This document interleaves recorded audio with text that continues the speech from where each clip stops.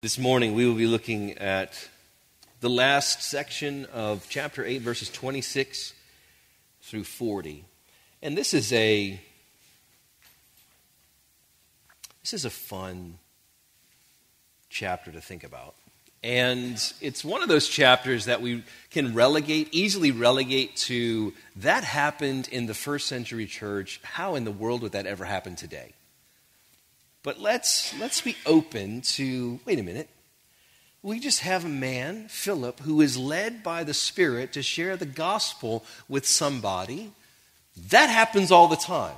Now, the really cool part is that he's whisked away, and he finds himself really far from where he was just talking with this guy that he led to Christ. I don't know, we'll see. We just might be whisked away, I don't know. But let's just have, Lord, teach us. Teach us that you don't fit in the particular boxes sometimes that we relegate you to. Let's look at God's word together, verse 26. Now an angel of the Lord said to Philip, "Rise and go toward the south, to the road that goes down from Jerusalem to Gaza. This is a desert place." And he rose and went. And there was an Ethiopian, a eunuch, a court official of Candace, queen of the Ethiopians, who was in charge of all her treasure. He had come to Jerusalem to worship and was returning, seated in his chariot, and he was reading the prophet Isaiah. And the Spirit said to Philip, "Go over and join his chariot." So Philip ran to him and heard him reading Isaiah the prophet and asked, "Do you understand what you're reading?" And he said, "How can I, unless someone guides me?" And he invited Philip to come up and sit with him. Now the passage of the scripture that he was reading was this: "Like a sheep he was led to the slaughter, and like a lamb before its shearer is silent, so he opens not his mouth. In his humiliation justice was denied him. Who can describe his generation? For his life is taken away from the earth." The eunuch said to Philip, "About whom, I ask you, does the prophet say this? About himself or about someone else?" Then Philip opened his mouth, and beginning with this scripture, he told him the good news about Jesus. And as they were going along the road, they came to some water, and the eunuch said, "See, here is water. What prevents me from being baptized?" And he commanded the chariot to stop, and they both went down into the water, Philip and the eunuch, and he baptized him. And when they came up out of the water, the Spirit of the Lord carried Philip away, and the eunuch saw him no more, and went on his way rejoicing. But Philip found himself at Azotus, and as he passed through, he preached the gospel to all the towns until he came to Caesarea. Lord, may we please be obedient to the leading of your Spirit. That's what we desire. May we listen well, and may we obey well. In Jesus' name we pray. Amen. You have heard the phrase, "Your chariot awaits." Usually from it's referencing some pitiful mode of transportation that you are welcoming somebody to get in or be a part of. Do you actually know, every now and then I'll do this because I kind of nerd out with where those phrases start. Like, where in the world did that start? And I was shocked by this. You know who said that first?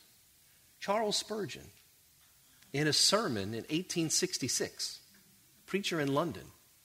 But what he was doing was he was in the moment in the pulpit. He was translating a Welsh hymn into English, from Welsh into English, and he even admitted, "I'm not going to do a good job at this, but here's what it is." Part of that hymn was telling Jesus.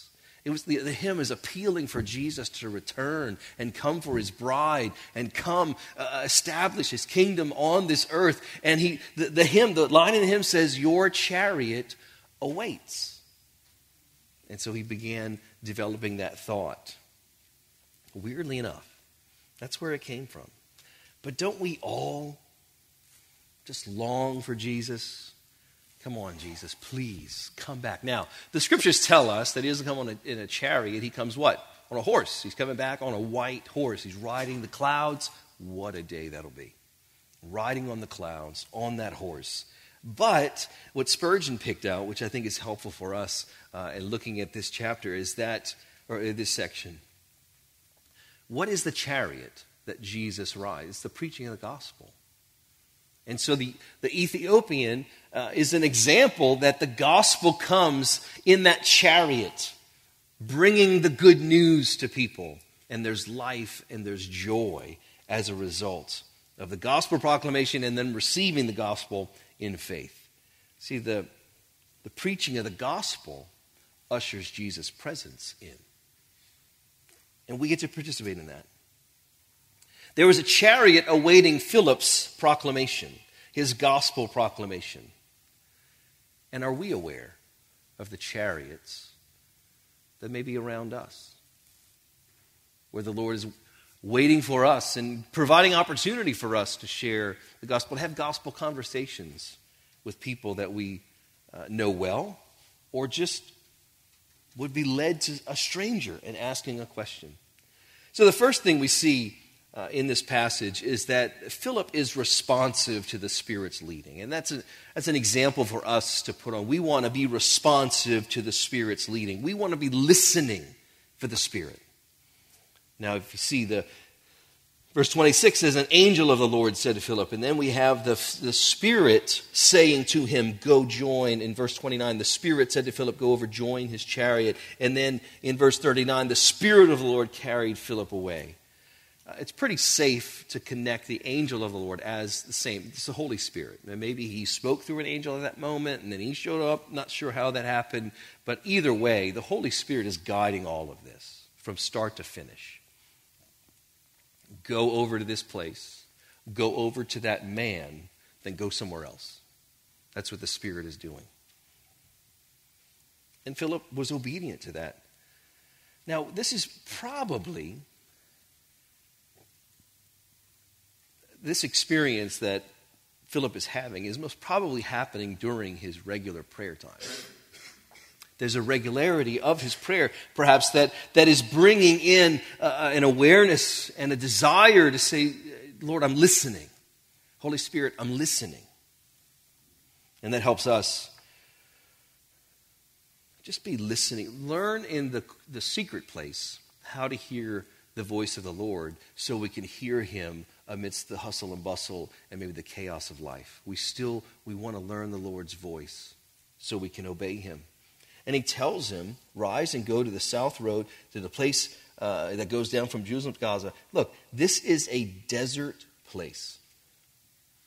Why would the Spirit tell him that? Or why would Luke in this moment, Luke is the one reminding us, this is a desert place. I think this helps two ways. One, there's a correlation between, remember, the people of God had a wilderness experience. In the Old Testament, they had to wait 40 years in the wilderness before the generation died off, and then the faith-filled generation, as it was supposed to be, enters the promised land with Joshua. But we have Jesus has a wilderness experience as well. That, remember, the Spirit led him into the wilderness after he was baptized. But what is this desert place representing? I think it's the spiritual state of the Ethiopian, but it also reminds us that we all exist in a spiritually desert place. In terms of we go out in the midst of a world that is trying to grope around to find God with any mechanism that they'll figure out and maybe will be help them try to figure out where God is. So we exist in our salvation as believers. We exist in a desert place spiritually. And we see that happening all around us, that people, remember, if you're in a desert a long time, you start seeing things and you have mirages and hallucinations, and sometimes culture can feel like that. Like, how in the world? And the prophet Isaiah tells us, woe to those who call right wrong and wrong right. It's schizophrenic. It's crazy. But yet, that's the desert place that we all are around. And here, easy for me to say, the Ethiopian is in a spiritually desert place because of the separation from the Lord, because of sin. We're now told that the Ethiopian is a eunuch, the court official of Candace. Now, all of these details, I think, are very important. Luke wants us to know that as he's writing this account, but also the Spirit wants Luke to bring this out, because there's uniqueness about Philip's response to the Spirit and proclamation of the gospel to this man. And there's correlation on what he's even reading in Isaiah. We're told that this Ethiopian eunuch, remember, he has been castrated and assigned to be in the court of the king of Ethiopia. But he's also a person of influence, person of power. But we're told he worshipped in Jerusalem. This meant that he was a proselyte. A proselyte was a Gentile believer in the Hebrew God. A Gentile believer, somebody who's not Hebrew, but yet they trust God is the only God. He's the sovereign God, almighty God, and he will provide salvation for his people. And God made provision for that within the people of Israel. And they were told, welcome the Gentile who is a God-fearer. So God wants them to come. But him being a eunuch, he would not have had full status as a proselyte. And I think the Lord's building something with this description. He's building something that he wants the church to know.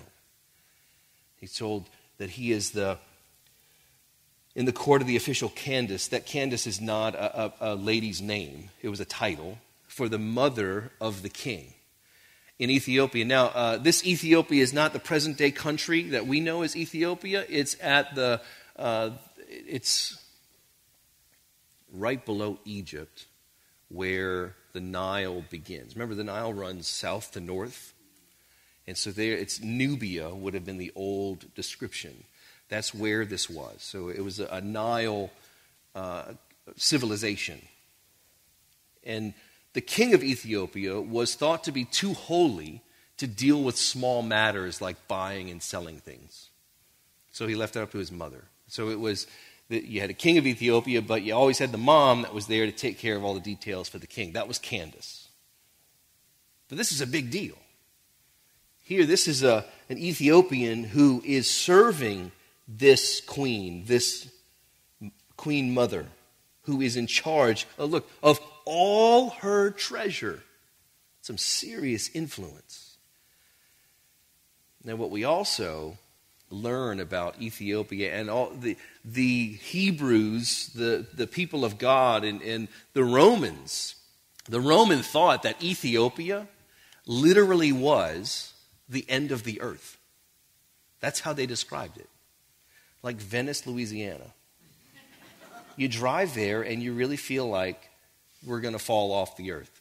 Are we there yet? It takes forever to get there. You finally get there and it's like, oh yeah, this is tenuous. This is not safe. It's just any moment. They literally thought this was the end of the earth. Now, remember what Jesus told his disciples. And I think this is why Luke is putting this right after Philip is in Samaria. You will be my witnesses in all Judea and Samaria and what? To the end of the earth. Now, the cool thing about this is that Jesus is planning for his disciples to go out to the ends of the earth. And we are part of that fulfillment, to go out to the ends of the earth.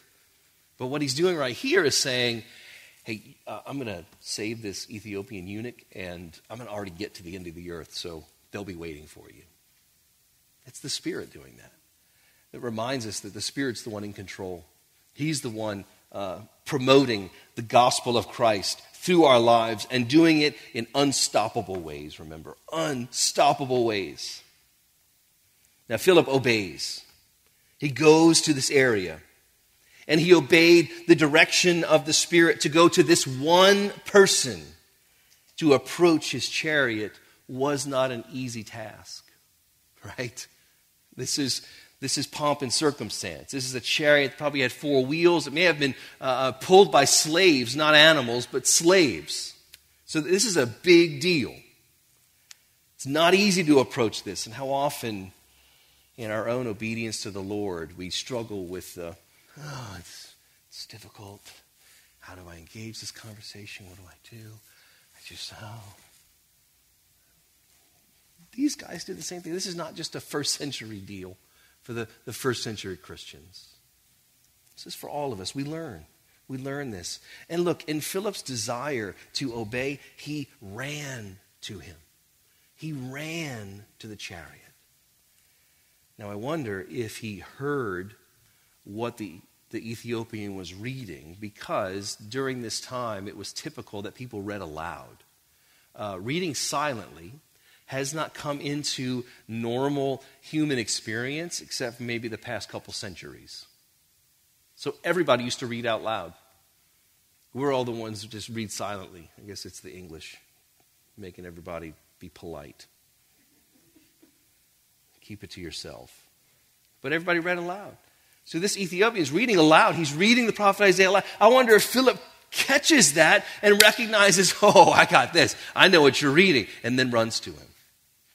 But either way, he obeyed. He was responsive. So that's for us to ask this question of ourselves. Lord, am I responding to the leading of your Spirit? Am I listening well? And am I obeying? Am I responsive to that leading? Because what Philip then does in this moment is he begins a gospel conversation. He wants to know, what are you reading? Random, hurting reading the prophet Isaiah. Do you understand what you're reading? Now this is very important for us to capture as not just a helpful tool, but a caring thing. You know, a lot of times sharing the gospel with somebody can become so mechanical because we think we have to hit all the right points that we don't listen for what's happening in the person that we're sharing the gospel with. And asking questions really is a great way to find things out. Here's what we want to find out. How is God already at work in your heart? Because God is always on the move. God is working in the people that you are praying for and the people that you are coming in contact with on a daily basis, perhaps. God is at work in their lives. Just like he's at work with this Ethiopian. God was already doing something, preparing this Ethiopian for the gospel conversation that Philip would bring to him. So we have confidence in that, church. We don't have to start from zero. We have to find out what God's already doing. Now, God might be doing something in somebody's heart where they're angry about it. And that's where it gets a little tenuous. But we ask questions, not in an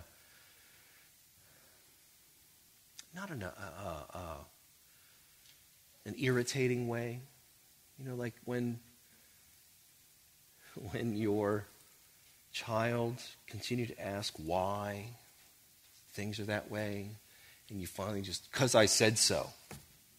Now, sometimes, parents, that is appropriate. Sometimes it's not about their reasoning, it's about their obedience. And so it is appropriate in a gracious manner to say, because Daddy is saying this and you have to obey. That's why. Not just coming down, because I said so. That doesn't help anything, right? So there are appropriate ways for us to be able to say that. But when the child just keeps on asking, weirdly enough, came across this thought that if you ask the question why, I don't know whether the deal is about this 5 times, then you'll get kind of the motive of what's going on. So whether you want to try that, I don't know. Maybe not try it with your spouse, but just maybe figure out, how do we put this why thing to the test? Because when we ask questions, look, we're asking questions of our own hearts, right? We ask God questions, but we have to be able to also embrace the care in the questions of asking somebody how they're doing, to discover, and listening well, to discover how God is at work in their hearts. If they're angry, it's like, wow, I can tell you're kind of angry. Why do you think that is? Why is that stirring in you? I don't know. Is there disappointment? Is there frustration that you bump into? And also this. A lot of times we don't engage in gospel conversations because we don't feel like we have all the answers. Because if somebody asks us a question and we don't know the answer to it, we might be embarrassed. In that moment, we can free everybody. I don't know is an appropriate response. But look, I'm going to try to find that out. That's a really good question. I don't know right now how to respond to it, but I'm going to ask around. I have a church family, pastor I can go to, and I'm going to come back to you because that's a really good question. But on the other side, we can ask other people questions too about their faith. Because you know what we'll find out? The same fear that's in us, like I might not have all the answers, is the exact same fear that's in them. That's why they doubt. That's why everybody doubts. Because they're afraid they don't have the right answer. They're afraid they're going to have to give account of their answer. And they know that just because my mom said so, or my grandmother loved Jesus, doesn't hold water when it comes to our own personal experience. So look, it's really good to learn to ask good questions, probing questions, carefully probing questions. Not to irritate, but to discover. And to discover what? How's God at work in you? Because we have the example that he's always at work in people. How is God at work in you? Because God meets people, and he will meet people through his word. How many times Kerr's testimony is reading the word, and God arrests his soul to trust God and put his faith in him. God meets his people through his word. And here, this man is reading probably the entirety of Isaiah 53. We have a couple verses, and it's different than if you look at Isaiah 53 in the Old Testament in your Bible, it's going to be different phraseology because he's reading the Greek version of the Old Testament called the Septuagint. There you can impress somebody with that word. But look in verse 33, look what he's reading. Remember who this is. An Ethiopian eunuch. In his humiliation, justice was denied him. The eunuch could say the same about himself. He probably didn't choose to become a eunuch. It was probably done to him, and it was humiliating. Perhaps justice was denied him. The humiliation and the oppression that he spoke about the Savior, that Isaiah referenced to the Savior, met this man in his physical state. See, Jesus, while he's at work, while God's at work in somebody's heart, Jesus identifies with the one he's drawing to himself. And that's what we can bring to the fore, to bear. And remember, as a proselyte, this man was probably denied full acceptance into God's family because he was half man. So he was a half worshiper. But you know what we learned from this experience? And this is why Luke includes this. This whole thing is to teach the church a lesson. As the gospel is going forward, there are no half-Christians. There are no half-Christians. No matter what life experience has done to us, no matter how we feel like we have messed up or mutilated something, God's power is greater. He's greater, and it was to teach. Nope, full worshiper, full Christian. And look, we have this wonderful phrase. I love this. Philip opened it, verse 35. Philip opened his mouth, and beginning with this scripture, he told him the good news about Jesus. Now, I wonder if he connected. Philip's smart man, full of wisdom and the Holy Spirit, one of the 7 chosen in chapter 6. He's putting things together. He's listening to the Spirit to go places, so he's probably listening to the prompting of the Spirit in this moment to be able to say, oh God, I see what you're doing.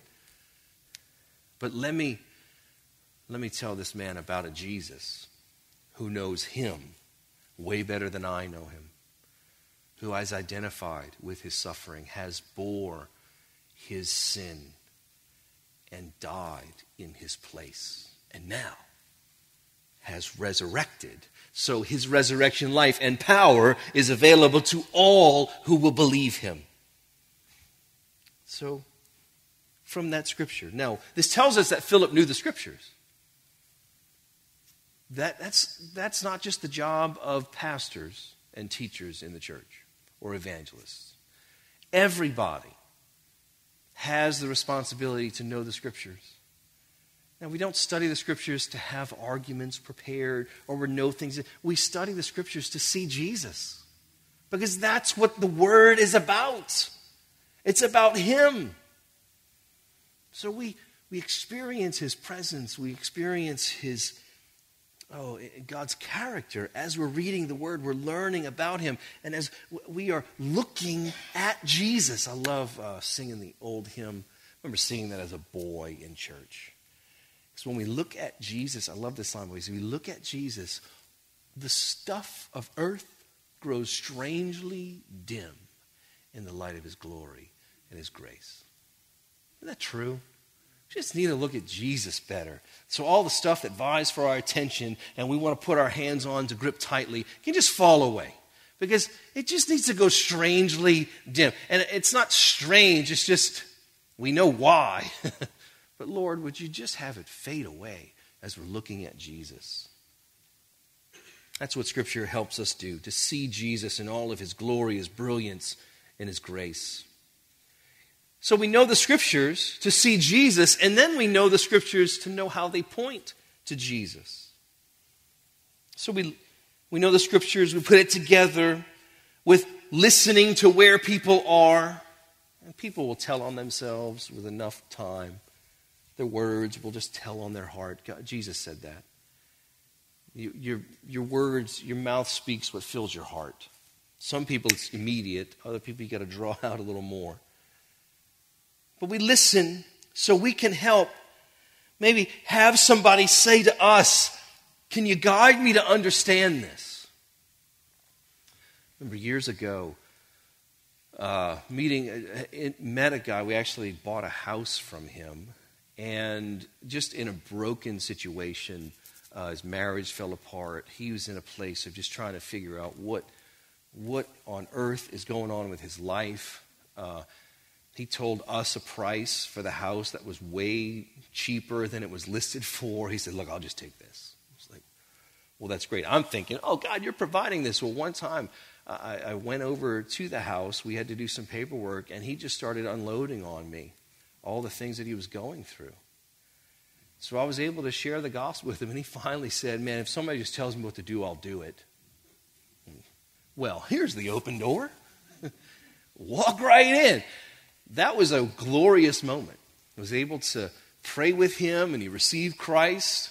That's the only time in my life that's ever happened. Well, I take it back. The very first gentleman I shared the gospel with was in the French Quarter at Jackson Square. Went there with the youth group, just talking to people about Jesus. And this guy was in from South America. I forget what country, maybe Argentina. And he was just by himself. And I'm 16 years old. And I was afraid as all get out. And I just started sharing the gospel with him. I forget who was, a friend of mine was next to me because we had to be twos, you know. That's how Jesus does it. Just shared the gospel with him, and I said, do you want to receive Christ? He went, yes, I do right now. His name's Edgar. And I really look forward to meeting him in heaven. I've just always remembered that. I always remembered it. It was just too easy. It's like, it's not supposed to happen that easily, right? Just sometimes it does. And what a glorious thing. But there are others. I have more stories of sharing the gospel with people and them just going, yeah, whatever. Still wanting to live out their life by their own terms. So this also does mean that we need to have a gospel presentation that we can go from. That we can lead people to Jesus by saying, okay, here's where you are, and we'll start with this scripture or this concept from God's Word, and I'm going to lead you to Jesus. Now, typically there are some very, very helpful resources. I listed them for you in your notes. One would be a little booklet called How Good Are You? We actually put this in all the visitor bags that we give out as a church. We have some at the back on the welcome hutch that you're welcome to take a couple just so you can read through it. It's very similar to what I learned in college. I was involved with Campus Crusade for Christ. Today it's called Cru at LSU. And they had the Four Spiritual Laws booklet that was written by Bill Bright, who started Campus Crusade. And it was just really helpful to have some type of structure to be able to go from. Very similar concept with how good are you. It's got a little dude driving a car. It's going to go to destruction or go to good things. Just helpful. You can walk somebody through that would be a helpful thing to do as well. The second thing on there is God, man, Christ response. My challenge would be for you to learn a gospel presentation that would take at least just at most 2 minutes, where you can say, go through God as creator, man as rebellious sinner, Jesus as Savior, and the response of faith and repentance. Kind of something like this. God in all of his goodness and glory created everything out of his love as a demonstration of his benevolence. I've practiced this a lot, so that's why it's easy. Out of his benevolence for all of us. And creates man to enjoy the fellowship that he is in himself. God is holy, and he's good, and he's great. But man, rather than take that relationship seriously, he wants to get above God. So we know the story of the woman being tempted, and then Adam takes the fruit and eats because they both wanted to be God. They wanted God to obey them rather than them obey God. So they're stuck in a situation where God, in his goodness and benevolence and holiness, cannot be in fellowship with them anymore, kicks them out of the Garden of Eden. But the story doesn't end there. Adam and Eve still in their rebellion, have all of us in our rebellion. But God says, I still want my people, my creation, to be a part of my fellowship. So he sends Jesus to live the life that all of us are supposed to live and die the death that all of us deserve to die, taking our punishment upon himself, so that we might have his resurrection life. We know this is all true because Jesus really did rise from the dead.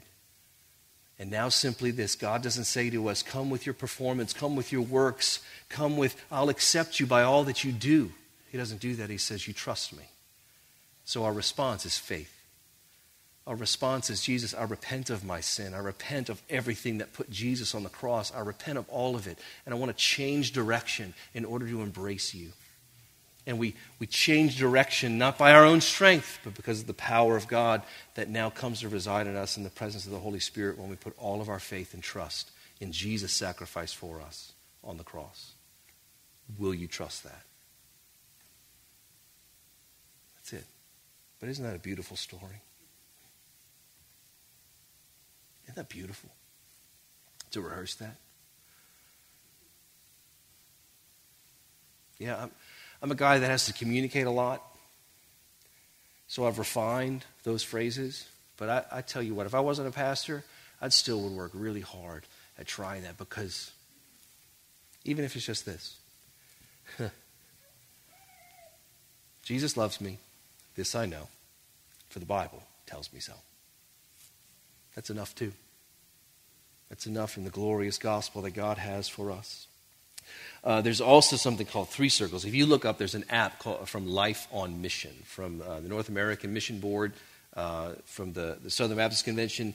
If you look up Life on Mission, there's a very helpful, you can learn from it, 3 circles that are drawn that tells about God and us and how to get saved. Very helpful. A little more intricate than God, man, Christ response. Same principles there. A little more intricate than how good are you, but very, very helpful resource. I put that before you as well. So it's just a practical help for us to pursue the Lord.